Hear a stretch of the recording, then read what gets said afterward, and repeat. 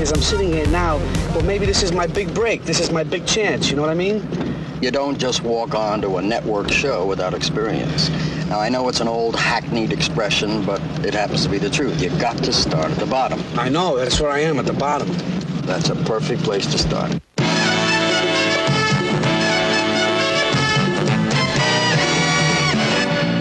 So will you please give your warmest greetings to the newest king of comedy, Rupert Pupkin. His name is Rupert Pupkin. He lives in a world of make-believe. Oh, Jerry, I love this guy. Always coming up with these great lines. I love him. Nobody can remember his name. Mr. Pipkin. Mr. Pupnik. Mr. Puffer. Rupert. Pupkin, Pupkin. But by 11:30 tonight, the whole world will know that Rupert Pupkin is the new king of comedy. Robert De Niro, Jerry Lewis, in a Martin Scorsese picture. The king of comedy. Welcome to Midnight Flicks, a podcast dedicated to discussing movies relegated to a late-night purgatory. I am one of your hosts, Adam Walker. And joining me, as always, is my splendid, fine-sounding, robust, unimpeachable mensch, Pat Mitchell. Keep going. Good what morning, an intro. Good morning, afternoon. Hey, nothing but the best for you, baby. Thank you. So, what do you got to say today? Anything? Any good stuff? What do you say? Any good news? No. Still no cold good news. in the Midwest. I don't know when it's going to warm up out here, but it's cold here too. Don't worry. It was 70 a few days ago, and I was like, okay, well, it seems a little early. I'm not we're a in fan the teasing phase of weather, where we just get little teases here and there, and never really stays consistent until probably next month.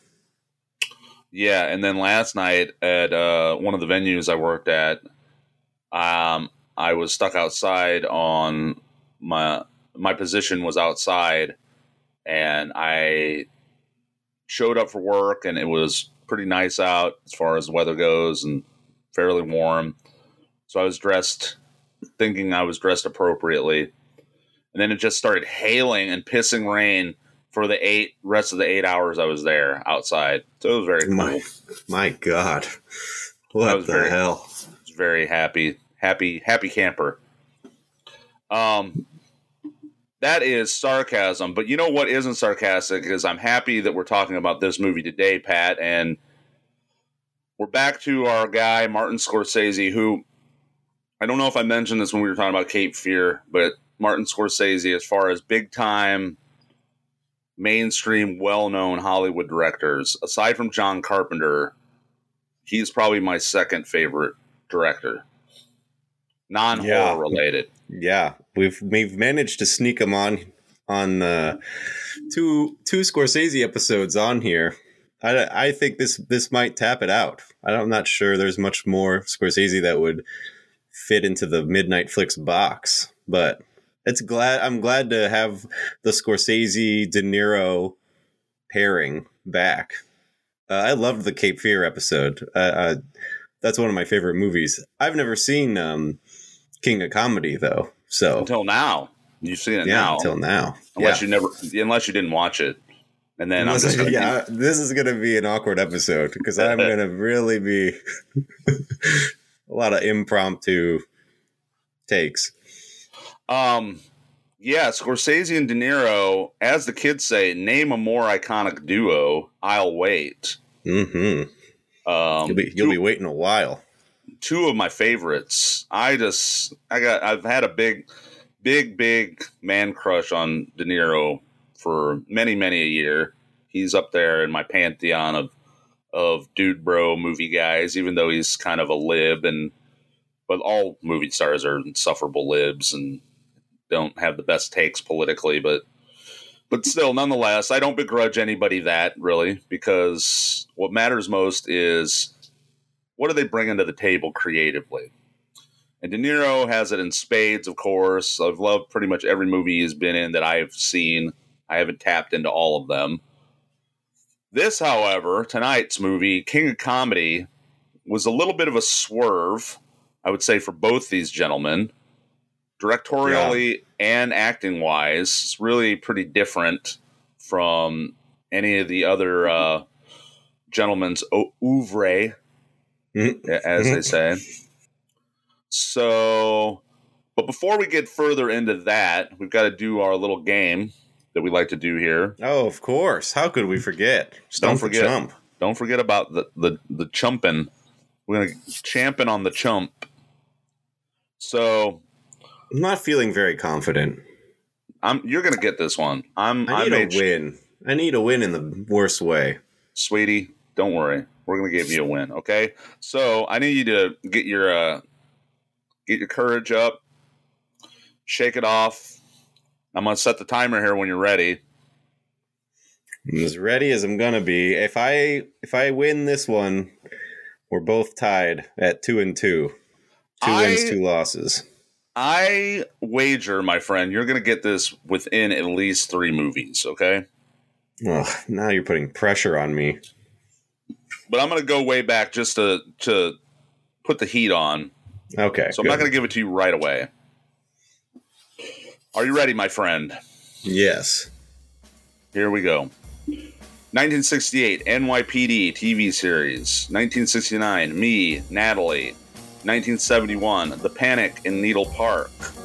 1972, The Godfather. 1973, Scarecrow. Also 1973, Serpico. 1974, The Godfather Part 2. Pacino. There we go. Ding a ding a ding a ding ding ding. You got it. Wow. Under half a minute. I do. I feel good. Wow. I appreciate you throwing me a softball, and now we're both at 2-2. We're both back at 500, which is a good place to be in most sports. So good to know. I wanted you to go into this episode feeling confident about your wit, because you're a witty guy. You're a clever man. This has boosted my confidence.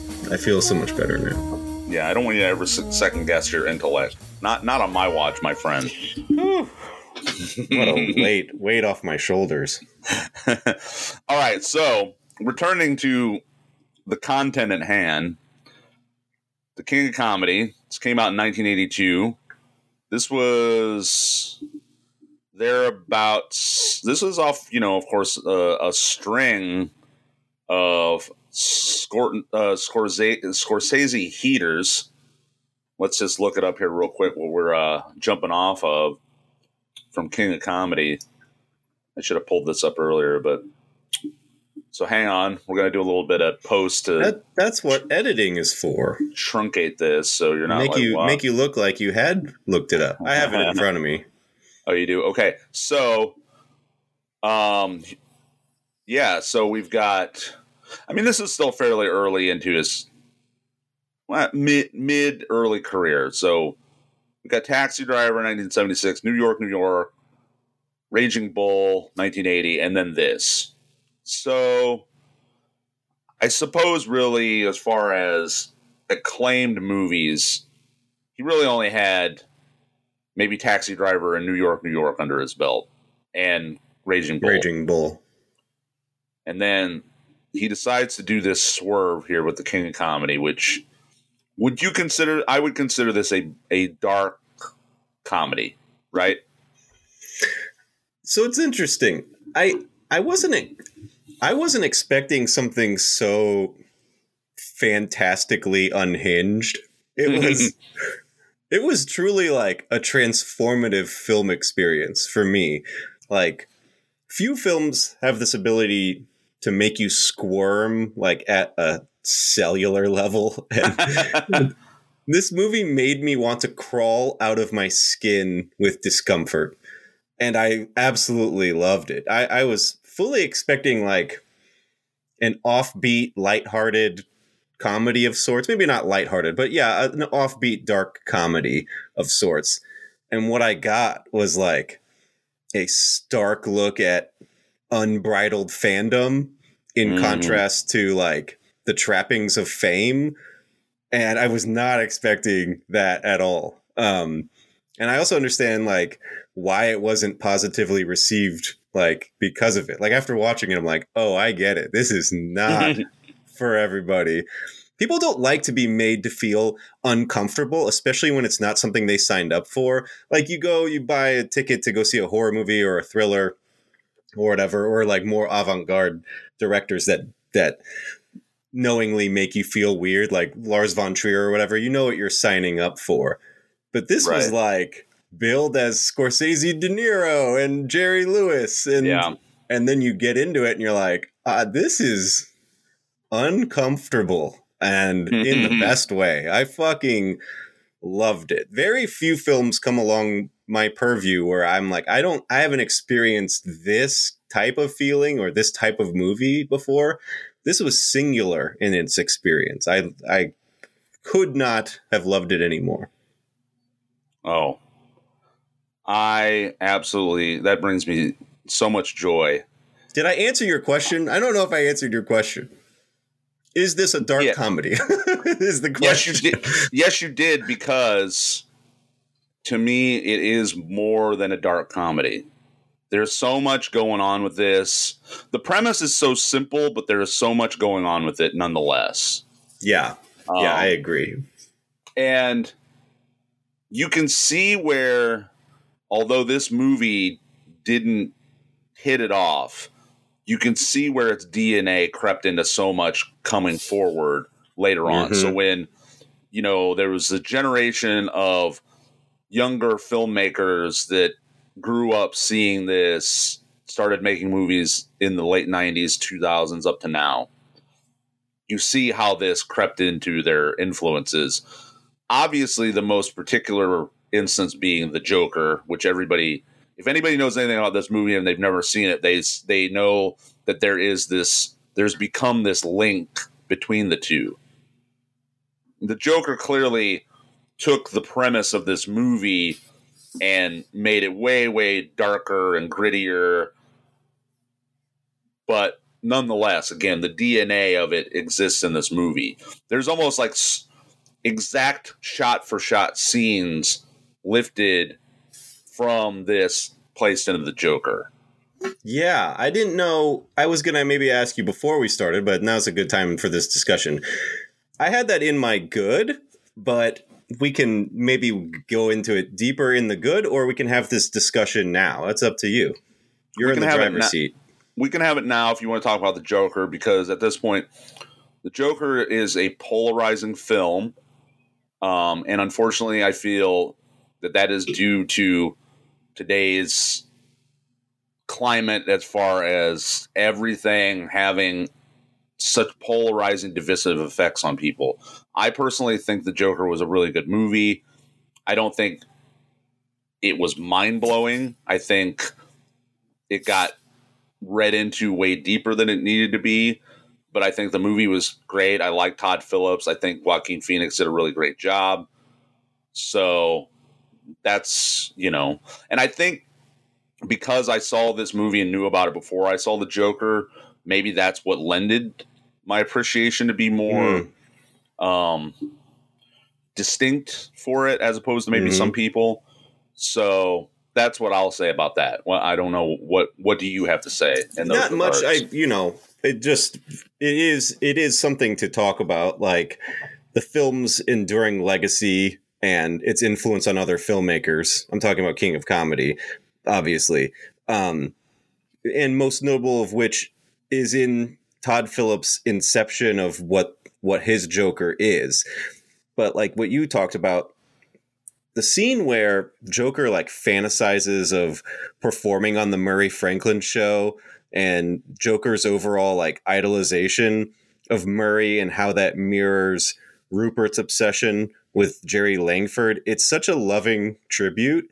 And the fact that De Niro appears as the talk show host in Joker just brings everything full circle. And it's just great. I obviously did this in reverse, having seen Joker first and King of Comedy second. But what I did was last night I watched King of Comedy, and then we watched Joker. I watched Joker right after it. Oh, really? And then I watched, yeah. I did a King of Comedy sandwich. I watched King of Comedy, then I watched Joker immediately afterwards, and then I watched King of Comedy again, and then I watched King of Comedy this morning. I just watched it 3 times in like 24 hours because I was like, I couldn't keep my eyeballs off of it. So I watched it twice last night and once this morning. But yeah, you can really see in Joker how the tendrils of King of Comedy really inspired Todd Phillips. And I think Joker is great. Incels hijacked that movie and made it into a woe is me thing. And that sucks. But I can compartmentalize and like Joker for what it is outside of that bullshit. So yeah. Yeah. Same. And I'm really appreciative that you did this extra credit deep dive into this movie, because I can honestly say that for years, speaking of incels, Taxi Driver was my favorite Scorsese movie, and it's still up there. But honestly, this might be my favorite Martin Scorsese movie. It's very close. And that's a hard pick because I like so many of them. It's fun. It's hard to rank. I absolutely adore this movie, but like I have a bigger connection to like Color of Money. Like I really love Color of Money a whole lot, but that's more nostalgic too, because Paul Newman is something I like share with my dad and Paul Newman movies. And I love the passing of the torch that's going on there between him and Tom Cruise. So there's like, and Cape Fear, and then obviously all of his actual bangers. But I think this is Scorsese's most underappreciated for sure. It's low key. It's his most underappreciated, is I guess I could say. I don't know if it would be like my favorite necessarily, but it deserves more attention, which is why we're doing an episode on it. Correct. And what you said is what a lot of people say. It's a underappreciated Martin Scorsese movie. Tragically underappreciated, but whatever. Yes, that's fine. Yeah. Criminally underappreciated. Yeah. But that's fine. But then that leaves it for those of us with more refined tastes to because we're not going to do we're not going to do any of the Scorsese heavy hitters on here. That's not the type of podcast this is, so we're never going to do Goodfellas or whatever. Right. So this may or may not be the last Scorsese movie, although it may not be the last De Niro movie, because I could see us doing like Angel Heart or something fucking crazy. Oh, my man. Because I love that fucking movie. Speak not another word about that, because you're looking into the crystal ball of Midnight Flicks when you utter that movie. There's that's De Niro in Angel Heart is like a top 5 most fuckable humans. Like he is banging in that movie. Oh my God. It's unreal. Yes. All bearded up. Oh, I love bearded De Niro. Give me Lucifer, Robert De Niro any day, my friend. Ooh, getting hot under the britches. Got to air out my balls are dripping. It's like we're so close to the fires of hell. It's just singeing our ball hair. Titillating. I'm titillated. By the mere mention of it. All right, to get us back on track. So this stars Robert De Niro, Jerry Lewis, and Sandra Bernhard in her second film, but first with any dialogue. And boy howdy, as you say, what a performance by such a rookie actress. She really this is a reclamation tour for Sandra Bernhard for me, because she is Roseanne to me. Yes, and same. And I don't like her character in Roseanne at all. And so, like, I hadn't seen any good Sandra Bernhard. This was a Sandra Bernhard reclamation tour. She is fucking awesome. But yes, let's get through this so we can actually get to spewing our love all over this fine cast. Yeah. So, plot description, if we haven't already kind of given you a clue, is essentially what we have here is we have a deluded comic who is trying to get onto his idol's talk show, Jerry Langford, and through a series of harassments and harebrained plans ends up eventually kidnapping his idol, and all the mayhem and mischief and weirdness ensues all around this, where this lunatic essentially is doing everything he can to make sure that he gets onto a show and realizes his comic dreams. So that's basically the gist of it. The budget for this movie was $20 million. It made $2.5 million. So it's impressive that Martin Scorsese was able to get any work after that, but our man bounced back and then some. But yes, it's definitely. I'll get into this in the trivia later on, why there's such a drastic gap between those numbers, though. Now, part of it clearly is what, related to the aforementioned sort of things we discussed about it being a weird swerve and not really being what audiences probably perceived going into it with those names associated with it. But there were some other things that were kind of out of Scorsese's control that created that problem as well, which I'll get into later. I'm interested to hear about it. Yeah. Review-wise, I didn't look up any reviews. Sorry. I did see that it looked like it was critically acclaimed. Yeah, I would assume so.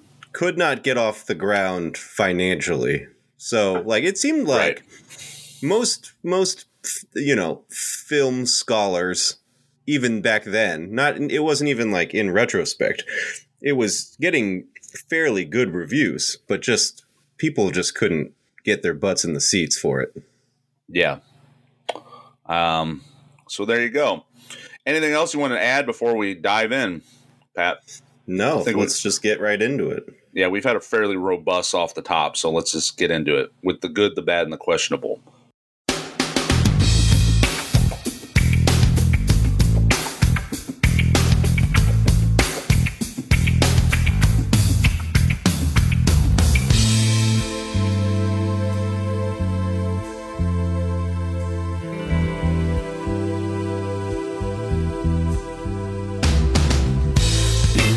And it's good. Okay, so we've already talked about the cast here. Everybody in here knocks it out of the park. Even we've got so many cameos too, by just interesting old school Hollywood music entertainment types, be it television entertainment, music. We got Victor Borge in here. We've got Tony Curtis. Ed Hurley, just all these people to give this realization that you're living through this weird, skewed, dark part of old school New York / Hollywood movie entertainment business type world. Yeah. Sorry to chop that all up. So we got, a star-studded cast here, but really as far as the people that are getting the most time are the three people that we talked about: De Niro, Jerry Lewis, and Sandra Bernhard.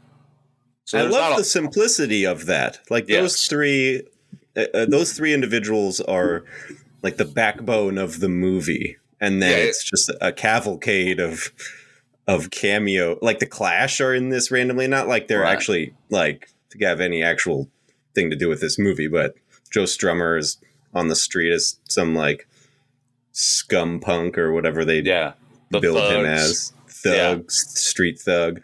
But yeah, I love that those three carry this movie, and it's a very simplistic casting, but all three of them knock it out of the park. Yeah, so we have this weird, dare I say, love triangle between the three. A very fucked up, poly. Something's going love on. Triangle, right. So we have that. This is also one of those movies, because of its nature, it really, really hinges heavily upon the dialogue. And there's some really fantastic dialogue going on here. We got a lot of really good, for me, one-liners going on here. Because it, like, shockingly, as how dark the subject matter is, and it gets like more and more unhinged as it goes along, there are like funny little bits of business here and there that I found endearing. And you need some of that levity, but it's I wouldn't say it's like a knee slapper of a movie. Yeah, so what I like to start off with is talking about how from the get-go we have Rupert developing his strategies to corner Jerry. And this is what it starts off right in the beginning, and this is what we have a continuance all the way to the end with his ultimate plot. But that's where you were talking about how this movie just makes you want to just like, it makes you so uncomfortable, because we've all dealt with these punishers, but clearly Rupert is a punisher on a whole nother level. He's a borderline, if not psychotic, punisher. And so, but this is what makes this movie so fantastic to me, is you also feel for him. They really did a good job of developing this character, because you're like, on the one hand, he is likable, and you're kind of like, you're wanting him to ultimately succeed, but by his nature of being such a deluded doof that he never will. He's one of the in music, we deal with this a lot. Me being a musician and being, someone that's played in bands a lot, had booked a lot of shows, where you deal with these individuals that have these delusions where, especially where I'm from Fort Wayne, and there was always this issue of bands that would never tour, would never really play. They somehow had some connection to a guy at the rock club. So maybe they would get some gigs opening up for fucking Vince Neil or whatever, Disturbed. And they think we're going to make it. Of course they wouldn't, because they never had the experience or would put in the work or would go anywhere outside of their comfort zone. I feel like that's what we're dealing with here, is we have this instance of a gentleman that is so sure of his abilities without actually having any sort of control, variable sort of test situation. He's never actually been to a club. He's never tried his chops or tried his material out on real people. And that's what creates this delusion that he just immediately can get on this big talk show and do his bit to millions of people. And that's what creates this loop of him being this punisher and trying to do everything he can to circumvent actually doing the work to get onto the show. And what I found, endlessly fascinating is that the Rupert Pupkin archetype is like a uniquely American persona. Yes. Like Rupert delicately toes this line between like deranged stalker and like driven self-starter. Yeah. So like only through an American lens of pulling yourself up by your bootstraps can Rupert's actions be like misconstrued as righteous or like the American way. When in reality, he's a mentally ill individual in need of like serious psychiatric intervention. But Right. that like speaks to the true American experience that you know, it goes beyond any sort of like boomer motivational meme ever could. It's this idea that the American dream is a broken facade, and Yes. there is no such thing as, you know, creating something out of nothing and, you know, coming from humble beginnings and becoming a fucking Fortune 500 CEO. It's a delusion of grandeur. And I love, it's so fascinating to me, this archetype. It's uniquely American. And when I read that Akira Kurosawa, this is like one of his favorite movies, I love how Eastern cultures really are obsessed with our the way America is perceived and the way we go about our business. Yes. Yeah, I love everything you just said about that. Which brings me to talk about specifically with the minutiae of this that creates Rupert. I love his fantasy world room that he's created in his apartment where he lives with his mother. And this relationship he has with his mother that you never see off screen, his nagging mother that's insisting that he turn his stereo down or his dictaphone or whatever when he's working on bits. Yeah, he's working on bits, and he has his room or basement set up to be a talk show studio. He has what seems to be it looks like a fake audience on the wall, but that brings me to talk about one aspect of this movie, because that particular scene where the shot pulls out from him speaking in front of his fake audience. Yeah. It has this surreal, dreamlike aspect of it, and that's pervasive throughout the movie. Is you can tell that Scorsese did not want you to be able to distinguish reality from fantasy. So it would switch scenes between without any sort of, you know, transitions or fades or any sort of idea that would give you that he's just, I mean, you perceive it, obviously. You make that deductive, but there's no trickery involved. That's what I'm trying to say. There's no editing trickery or any sort of effects given to it. So specifically, there's, again, the scene where they pull out from the audience, and he's just in this essentially blank room, which could be perceived almost as like, you know, whatever, a rubber room. Or his brain. And then it also reminds me of the Rupert like talk show in his apartment thing. Reminds me of when Kramer raids the Merv Griffin set and puts it in his apartment. That's exactly what I was going to get to. I had that down. No. Step on your Seinfeld dick. No. I love that you brought it up because, you know, we we have the Seinfeld mind here when certain things come up. But yes, perfect. That's exactly what I thought. It was like the Merv Griffin episode of Seinfeld. It's such a good episode. Which is also like an unhinged Kramer episode too. Like he has the animal expert on and he's like, where are the cameras? Yeah. I know. That's such a good one. It's so good.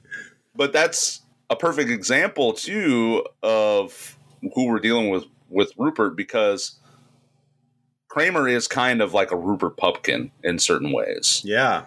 You know, this person that has no distinguishable, discernible working income but always has like a plan and will punish you to get that plan manifested. Yeah, the only difference is like Kramer is made to be like lovable, and Seinfeld is obviously the most comedic end of that spectrum. So, but like a whole episode where or a whole series where Kramer is maybe the focal point would kind of spiral into a King of Comedy or Joker sort of like dark, humorless sort of vibe. Instead, Kramer being a side character, the light isn't shown in on his world as much. So we can laugh at the eccentric qualities of it. But yeah, being behind closed doors with Rupert is unnerving because of where he's at mentally. Which makes me think, I don't know if you've ever done this thought experiment. I'm sure it was probably proposed at one point. I've never read it. But it leads me to believe that it would have been interesting to see the possibility of a Kramer spinoff from Seinfeld. It never crossed my mind. I'm not that could be really dark. I don't know. Maybe it might be dark and good in a good way though. Yeah. We've talked about this probably on other episodes, but I really do love movies from this era that clearly portray this old school New York. Yeah, I do love that. I know, obviously, it's all very romanticized at this point, and I've spoken probably previously on episodes about my partner's from New York. And we talk about it, so she has more of a link to it than I do because I didn't end up going to New York until, it might have been like right before Giuliani's first like term or whatever, when like things really started to ramp up to the way they are now. Mm. But fundamentally, that era of New York, as much as there's a lot of great things that came out of it, and there is this romanticization of it, it was a shithole. It was it was a pretty trashed area. But I do like its portrayal in art and culture, and so I like that aspect of it to get that glimpse back into the time machine. I also like key things that are also relics of the past, like the scene where they're all fighting over the payphone. Yes. Where Rupert refuses to give up because he's in his quote unquote office waiting for the call to come back from Langford's secretary. And there's a whole just row of dudes that are waiting for it because none of the other payphones work. And they're all about to just tear him to mincemeat over that payphone. I love seedy underbelly, unchecked violence, New York. Yeah. Like, obviously, much more than like police state post 9/11 New York. Like, that, right. That shit fucking sucks. I love the, 70s, 80s, grimy, dangerous New York is a cool fucking vibe, especially for a movie. Which we've done a lot of set in that very specific time period. And yeah, I'm with you. I love it too. Yeah, I think at this point we've done 4 or 5. At least, yeah. Maniac Cop, Miss 45, this. So anyways, so we got that. I did want to mention that I genuinely do giggle at the Pride and Joy gag. That's a good little gag. I love when he walks up to the secretary. I might just start doing this in my personal life. And he's like, "Hi, how are you?" And she's like, "Not bad." He's like, "Good, I'm fine." He like doesn't miss a beat. Like, she doesn't ask him shit, and he's like, "Good, I'm fine." I'm gonna start doing that. And he's like, but he's De Niro's performance in this. We cannot state enough. I know we've touched upon it. Is just fantastic. The way he delivers lines, I buy that he could have been a stand-up comedian at times. Like, the way he delivers that good, I'm fine line is not comedic. Like, he's not trying to be funny. He is legitimately like not having a conversation with another person. Like, his conversation with that secretary is all in his mind. She could have said anything and it would not have passed his radar. He's having that conversation upstairs and nowhere else. Right. Clearly. Yes. Of course. Fantastic job. Just really went above and beyond with respect, again, to what roles we know De Niro being in, which are fundamentally very masculine roles. This is not a masculine role. This is definitely much more ambiguous in those regards. Rupert he's a dingus. He's a total dingus. He's a ding dong. And it works, but like the pride and joy thing, the interaction with the secretary, like there's little moments in this that are genuinely funny, and it's great. And it's all credit to him and the way he portrayed this character. It's endlessly fascinating to me. Speaking of great roles, Jerry Lewis in this also fantastic. And not to get too ahead of ourselves here, because I wanted to bring this up maybe later, but there was some concern about Jerry Lewis being cast in this role and being able to play it straight. And he does it with aplomb, obviously, and And the fact that when you're going along this ride with him, once again, with Rupert, you do have that certain amount of sympathy to him because you want him to get the help that he deserves or maybe get a claim thereafter. But with Jerry Lewis and Jerry Langford, you also feel his frustration and his irritation. And you are definitely put in the shoes of somebody that is an entertainer of that caliber, especially an old school entertainer like that. And they're just trying to do their day-to-day thing. They're just trying to live their life. And it's a constant battle with the world as far as just being able to just live their fucking life. And that's those are the themes of the movie, is the price of celebrity, but also like unchecked, unhinged fandom and our relationship with celebrity and how those two things compare and contrast. And it's a great expose on that subject that is just rarely kind of, touched upon in cinema. I'm sure since this movie, there's been a lot of, breaking of the fourth wall kind of stuff, but this does such a great job of portraying that. Yeah, and to go back to a discussion about payphones and relating to Jerry Langford, this might be my favorite one-liner in the movie, but specifically there is the scene where he's walking through the city and the lady's on the payphone and she's like, Jerry, can I get an autograph from you? My son's on the phone and he's in the hospital, and he waves her off, and then she immediately, on a dime, goes, I hope you only get cancer. Or you should get cancer.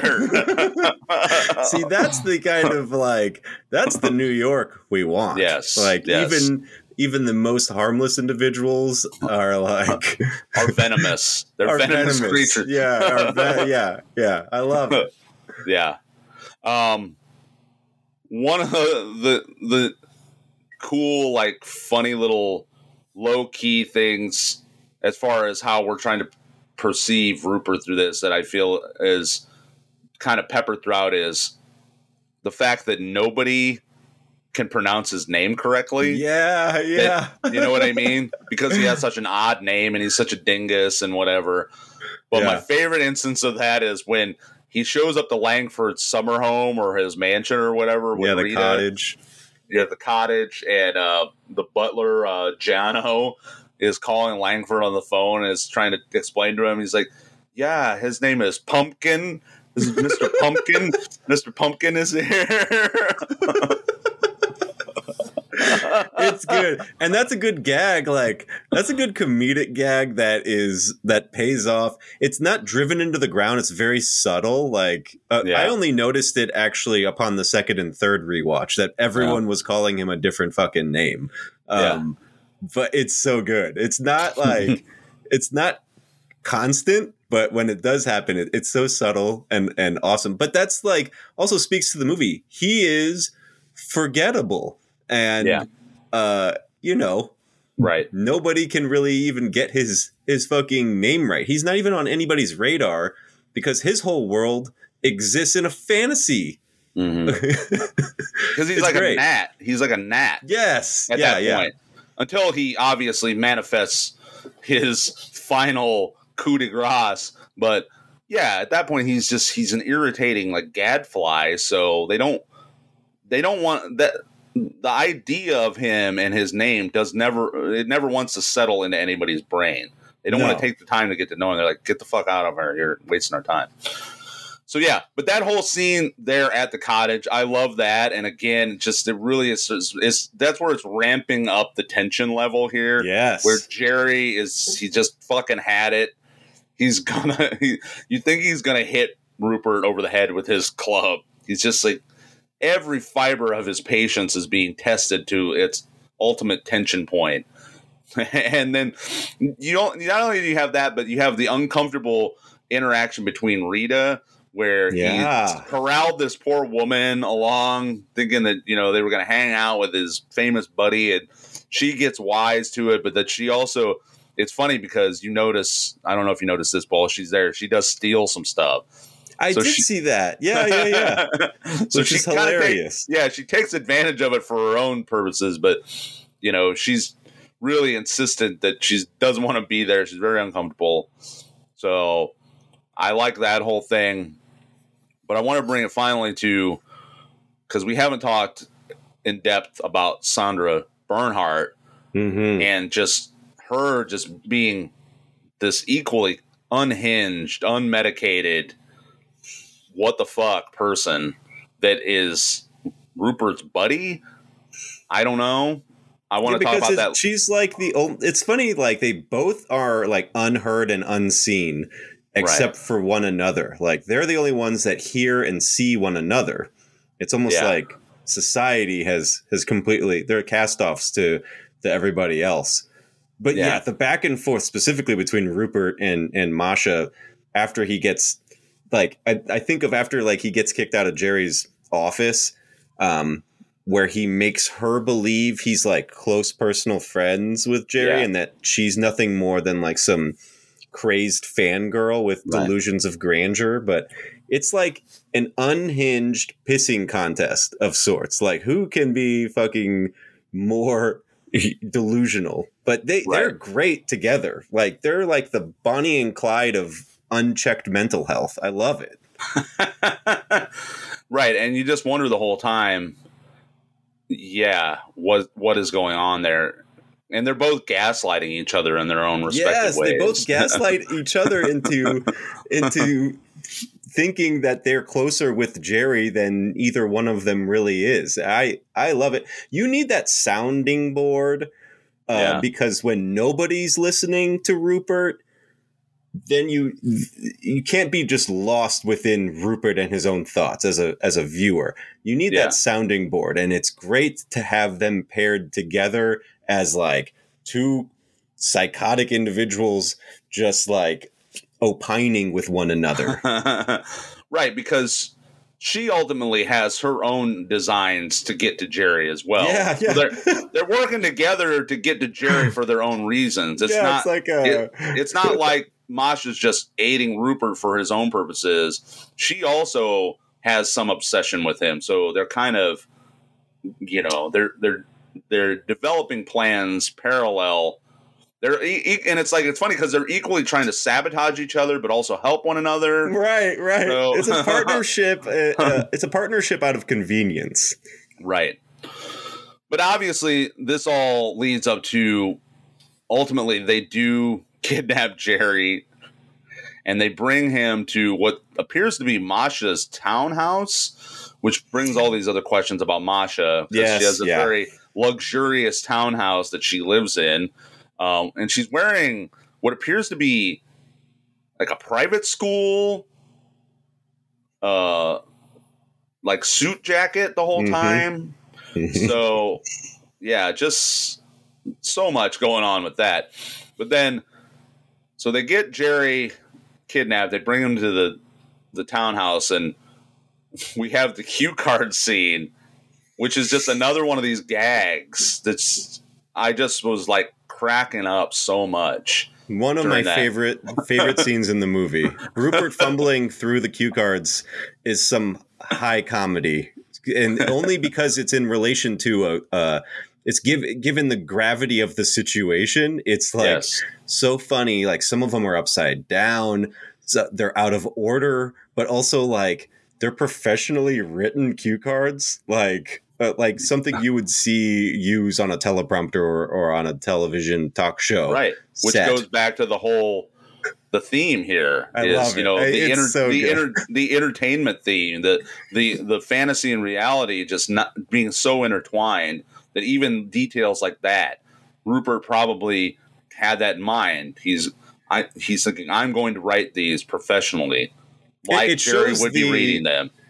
It shows the discombobulation of his brain. There's such high attention to detail on the actual cards, like notations that there's more cards to come or whatever. Yeah. But also they're out of order and upside down, which shows like, the disorganization going on mentally. Yes, right. But during that whole thing, I just love the fact that Jerry is so staid and he's not, you can tell he's not afraid for his life. He's not concerned. No. She's just so frustrated and so beaten. You can tell he's just he looks so defeated and miserable that he has been done in by these bumbling idiots. And he's just trying to get out of it unscathed as best as he can. So he's having that conversation on the phone with his agent or whatever. Yeah, they don't even believe him. I love how he just conducts himself throughout the whole thing in general. But yeah, the him having to call back several times because apparently there's like Jerry Langford impersonators out there is fucking hilarious too. And then him having to explain to Rupert why they asked him about who the second cameraman's nickname is. Is Helen Keller. He's so exasperated that Rupert asks like what they're talking about. Like he now has to explain to Rupert this like code name shit, and he just is so exasperated because he doesn't even want to give Rupert an inch, and he's just like, he's just succumbed to the constant invasion of privacy that is ramped up throughout the entire movie until its illogical conclusion. Yeah. Which we have, they make their deal. Rupert gets on the show. While he's in the studio, he's having this back and forth with the FBI, and the FBI, they don't handcuff him. They don't treat him like he's violent or anything like that. They're just having a sit down, sensible conversation with him. While all that's going on, we have what's developing at the townhouse while Jerry is taped up, is mummified, encased in tape. Just having that look on his face, like, oh my God, just please, I just want this to be over with. And then Sandra or Masha she's starting to unfold her designs on him, where she's trying to seduce him, and just this insane rant that she's having at him. This monologue she's having at him where she throws the wine glass and oh my gosh. And that's like not the first instance, but an instance in which the hostile takeover dinner date thing between Masha and Jerry is also so like beautifully and expertly shot. Like it opens with that overhead shot of the table with the gun on one of the plates. And then it cuts to like a wide shot of the room and it's lit. The entire room is lit by dozens of candles. It's a reminder that you're still watching a Scorsese movie and that like a master craftsman is at work and is behind the camera. Because you forget that you're even watching like a Scorsese movie. It's so offbeat and weird. You're reminded, oh, actually, the person directing this, it fucking understands filmmaking to its umpteenth degree. Right. To every last detail. He's got it right. Beautifully shot. I love that entire sequence. Yeah. So then we got, Rupert's on the show.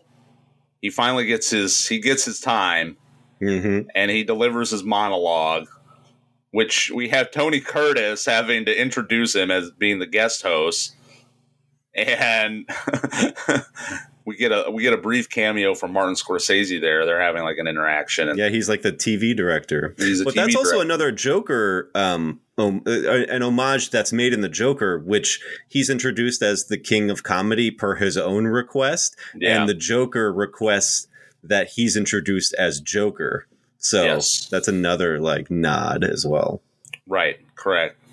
But yeah, of course. So now he has his monologue. He gets what he wants. And of course, as we all expect, he just has the most flat, unwitty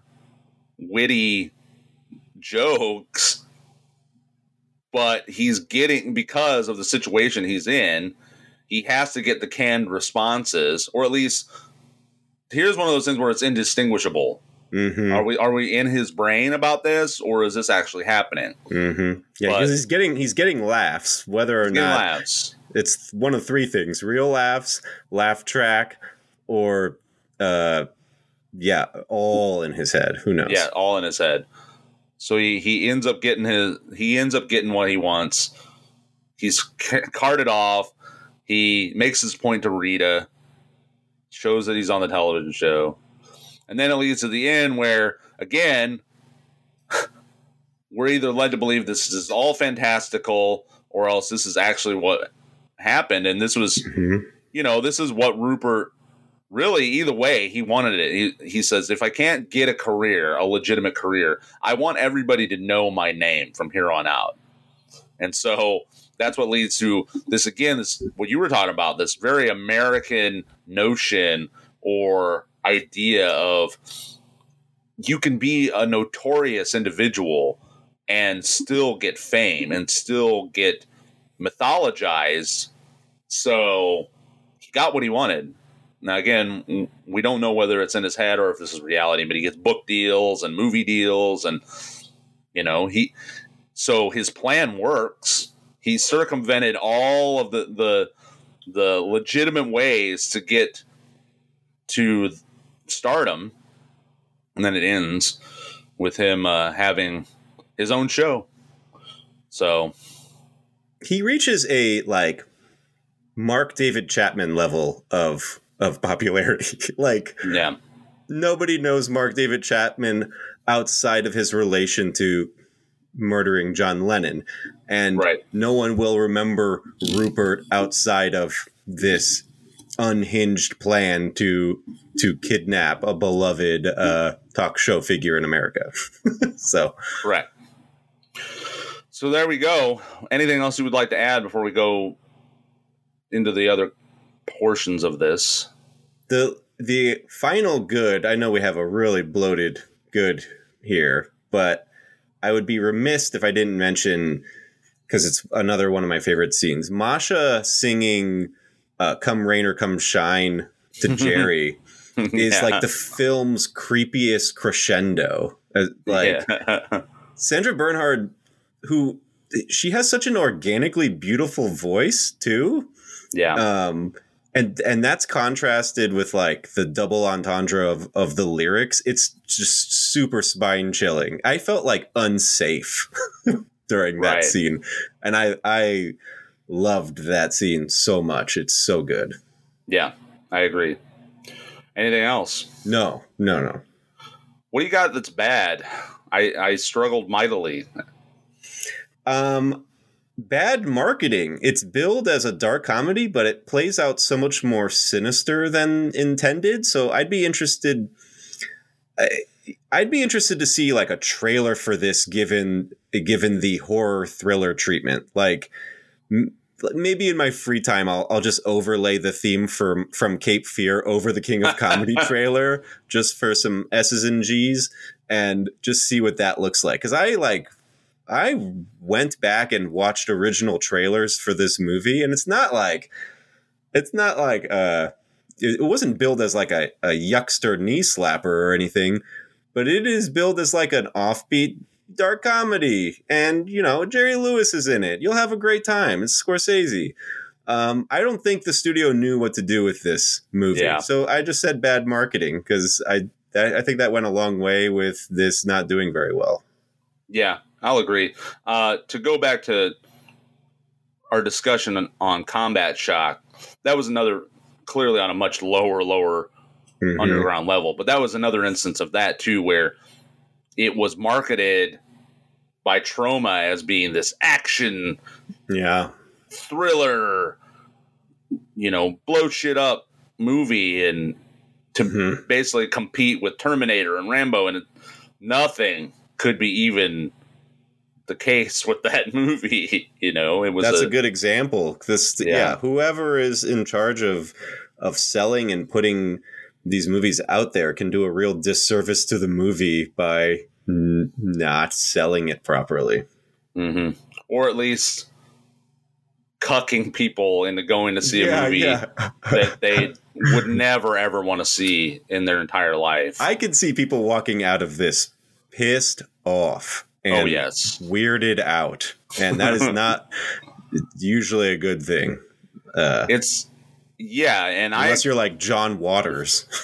Well, and I experienced that firsthand when we talked about this, when I went to go see Mandy, and everybody went in droves to see Mandy because it had Nicolas Cage top billing on it, and people were walking out. I wasn't at one of the instances where I heard about this. I went to 2 showings of it, and people definitely walked out. But I remember reading about one particular showing where someone said, "Yeah, we were there," and it gets to the point where the cult leader disrobes, and some people walked out and said, "Y'all are fucking weird," and dipped out of the theater. Thank you. Yeah, see ya. All right. Okay, any other bads?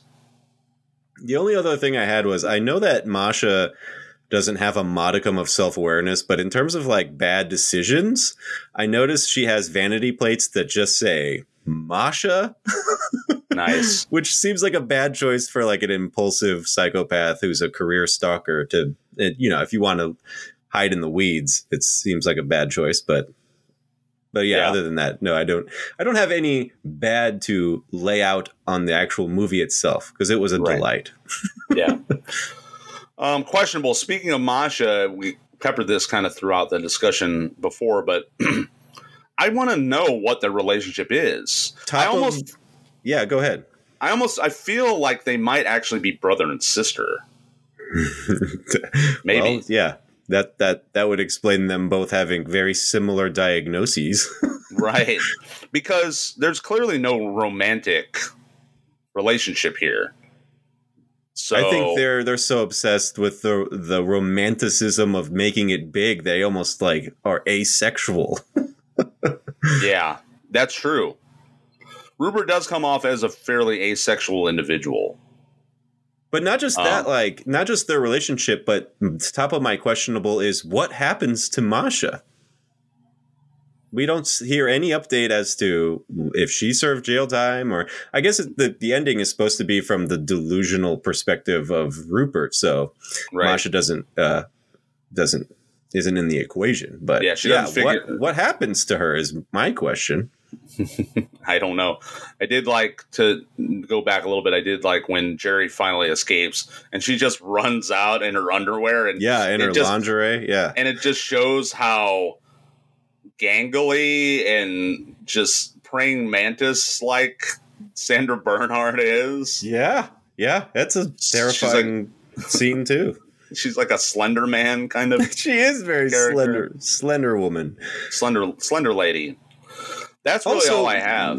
Well, so is the ending one final delusion of Rupert's from behind bars, or are we to believe that he did make it big? That's one of those speculations that never gets resolved. That's obviously the biggest question.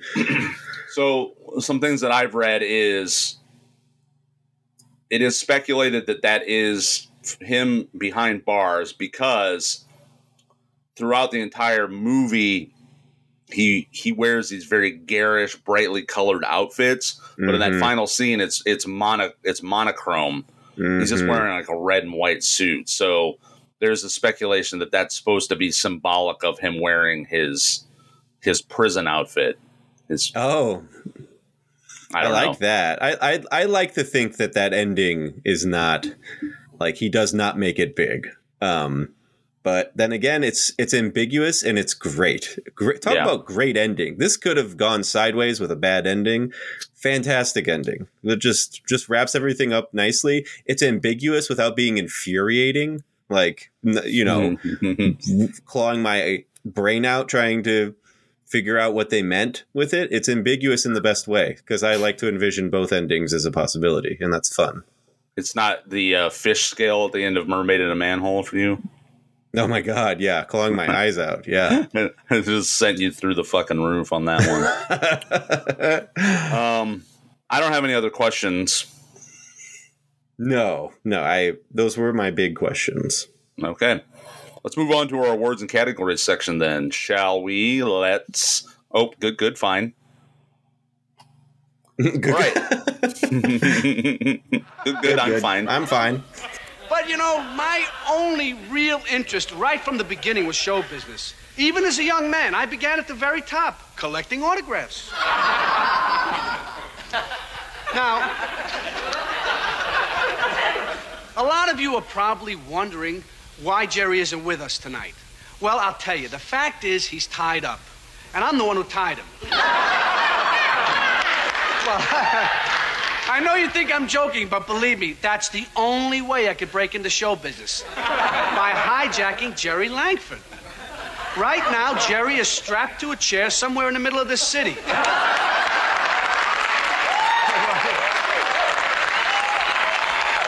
Well, go ahead and laugh. Thank you. I appreciate it. But the fact is, I'm here. Now, tomorrow you'll know that I wasn't kidding and you'll think I was crazy. But look, I figure it this way. Better to be king for a night than schmuck for a lifetime. The David Mendenhall Award goes to the worst performance. Did you have a worse performance here? I was able to think outside the box and say 20th Century Fox for seemingly not knowing what to do with this film. They're the loose. They're the weak link. They're the weak link in the supply chain of this movie for sure. So thank you for bringing that up because I didn't have anything. So you saved it. The Frank Booth Award goes to the character who best belongs in a David Lynch movie. I said Rupert or it's Masha. Like the most obvious. Yeah, I said Rupert as well. But yeah, that's fairly obvious. E.G. Daly's Secret Admirer Award goes to the biggest on-screen crush. I did want to put Sandra Bernhard because she's just so distinct. I think I put her as well. I despite any sort of mental health diagnoses here, this, like I said at the top, is a Sandra Bernhard reclamation tour for me. I went from not liking her or just not liking the only thing I know her from, which is Roseanne, to thumbs up for Sandra Bernhard. So this won me over on her. So that's all you can fucking ask out of a performance.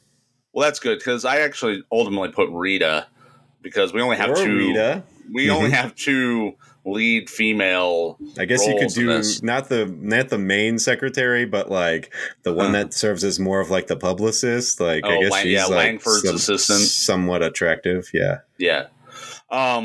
So a little bit of trivia in here because it's not necessarily directly associated with the movie. But Rita, I don't know if you knew this, the actress whose name I don't have on the top of my head, that was De Niro's wife at the time.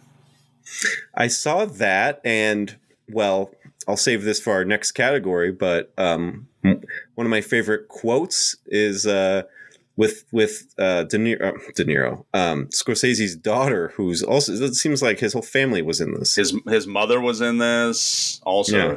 His mother is the voice of Rupert's mom off camera. But anyways, you were saying. Well, the Welcome to Primetime Bitch Award goes to the best one-liner when the fangirl walks up to Rupert in one of his delusions for an autograph at dinner. And he's like, "What's your name, sweetheart?" And Dolores? That's my father's name.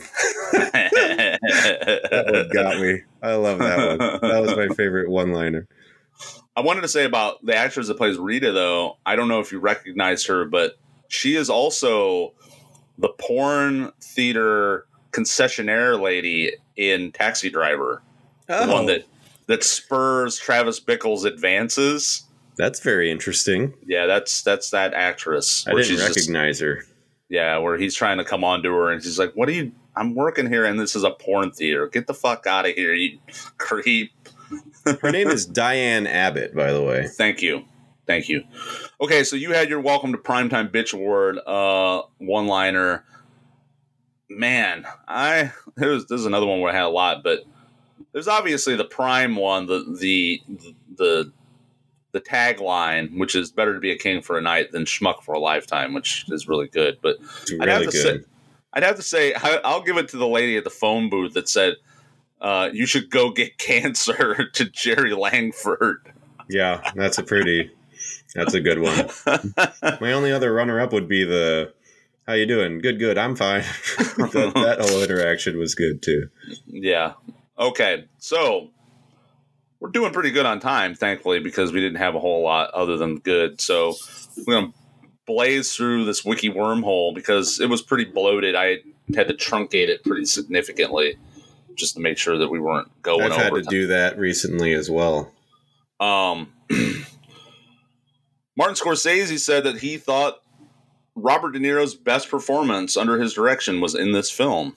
And I don't necessarily disagree. I mean, and that's saying a lot considering they worked quite a bit together.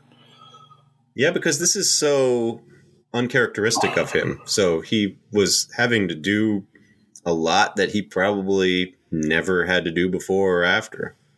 Yeah. Speaking of the "hope you get cancer" line, when Jerry Langford was walking down the street, that actually happened to Jerry Lewis. In real life. I could see that. So they added that to the script. That's funny. Yes. Martin Scorsese said later that making this film was an unsettling experience, go figure, in part because of the embarrassing, bitter material of the script. Scorsese said that he and De Niro may not have worked together again for 7 years because of making this film.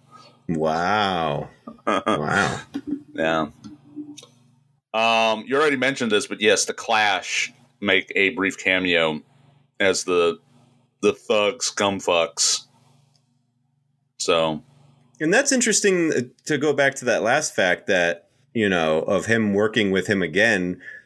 Looking at the filmography, that would line up with Cape Fear. So yes, it's like they did King of Comedy, and then they had needed a little break from each other, and then they came back together to do the Cape Fear remake. That's interesting. Which was another, I'm sure, emotionally grueling, debasing experience. Yeah, I like that they took a break from each other, and then it's like a couple that is really toxic together, and then they get back together and are like doing their most toxic bullshit yet. Yeah, right. I love it. Yeah, he calls up De Niro. He's like, hey Bob, I know we haven't worked together in a long time, and I put you through the ringer with that King of Comedy, but hear me out. Do you want to do a rebooted version of Cape Fear where you're a pedophile psychopath that comes on to a 13-year-old? Come on. Yeah. I think De Niro jumped at the opportunity to recreate a Robert Mitchum role. That probably was a lifetime achievement for him to and an honor to recreate a Robert Mitchum performance. So, but yeah, I think in any other scenario that's a hard ask. Right. But to finish with that last thing that I said about The Clash is one of Martin Scorsese's favorite bands. Who would have known? Marty's a punk. He's a punk rocker. I could tell by those bushy eyebrows, those unchecked eyebrows that he loves The Clash. Yeah, those Sicilian brows. Okay. Robert De Niro used anti-Semitic remarks to anger Jerry Lewis while filming the scene where they crash his country home. Lewis, who had never worked with method actors, was shocked and appalled, but delivered an extremely credible performance.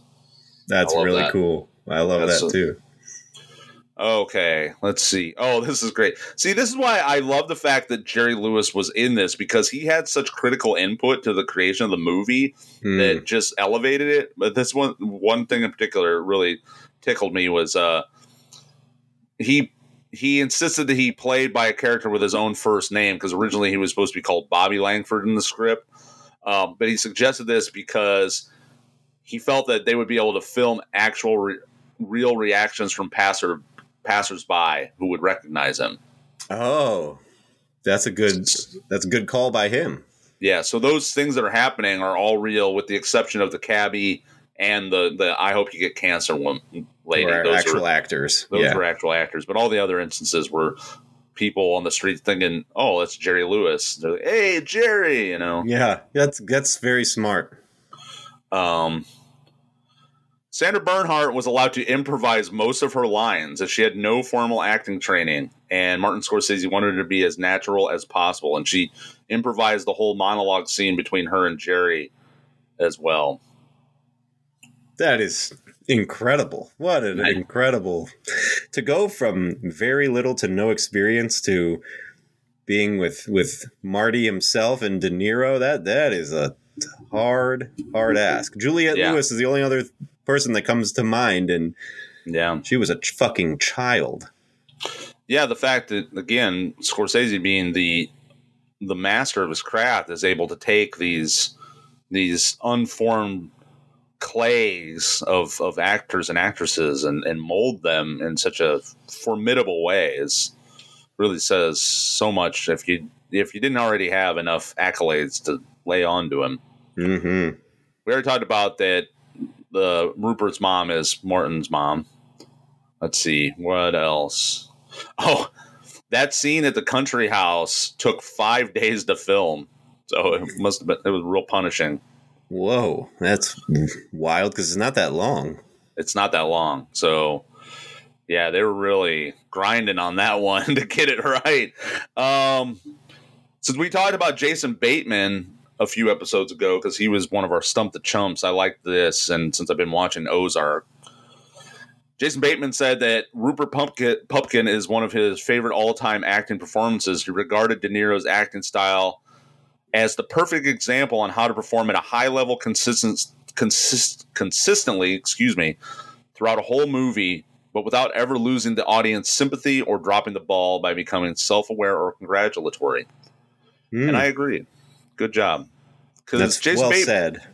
Jason Bateman's one of those, especially in the back end of his career here, from Arrested Development on, who's done a really good job of perfecting a certain understated style with his roles, where he almost plays the sort of role that Jerry Lewis in this movie is kind of representing, being that just...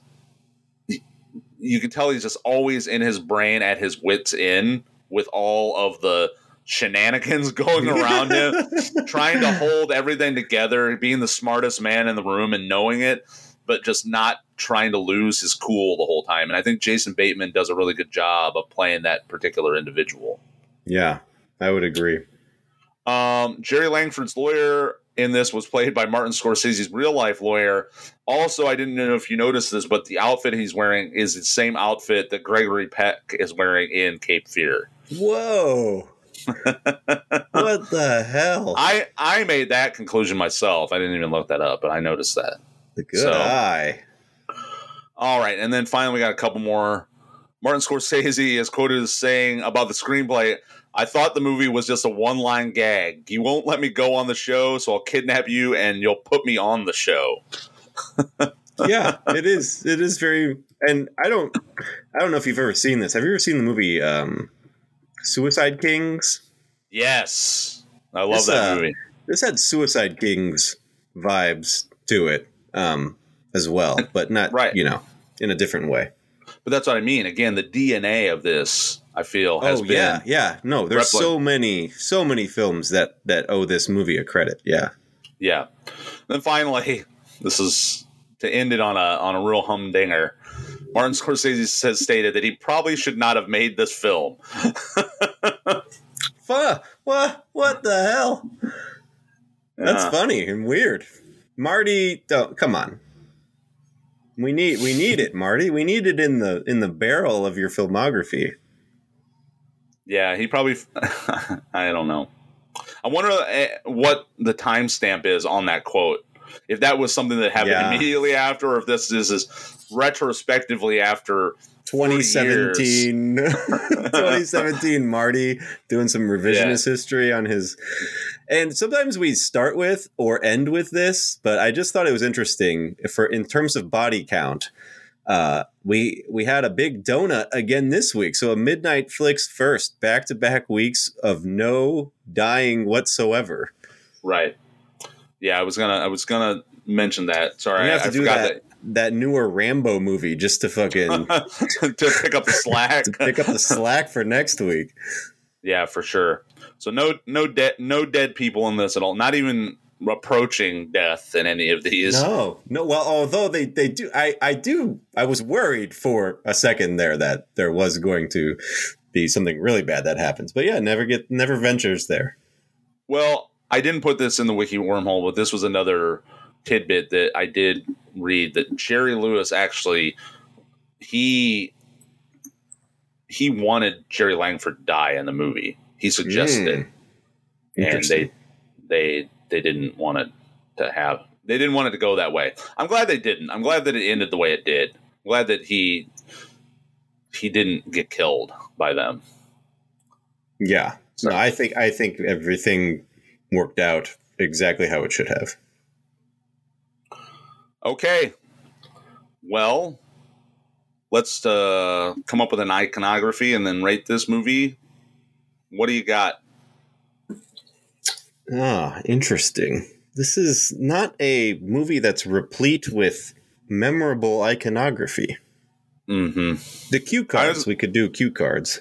There's a cue cards. I was going to say maybe Rupert's briefcase. I was going to mention that earlier. You know somebody's fucking crazy if they have a briefcase, but it only has food in it, which goes back to Kramer. And he's like, "You have a briefcase?" And he's like, "What do you keep in there?" And he says, "Crackers." Also goes back to Falling Down. It also goes back to yeah. If somebody's carrying around a briefcase, but there's only sandwiches or snacks in it, then that person had a mental break from reality at some point. Let's just do the cue cards because that's one of our favorite scenes collectively. Okay. So out of 5 cue cards, what did you give this? I restrained myself from giving it a perfect 5, but I will give it a 4.5. Okay. I can't think of a movie that I've watched recently that I revisited as many times in a short period of time out of just pure joy than I did with this, and how uncomfortable it made me and how unhinged it is.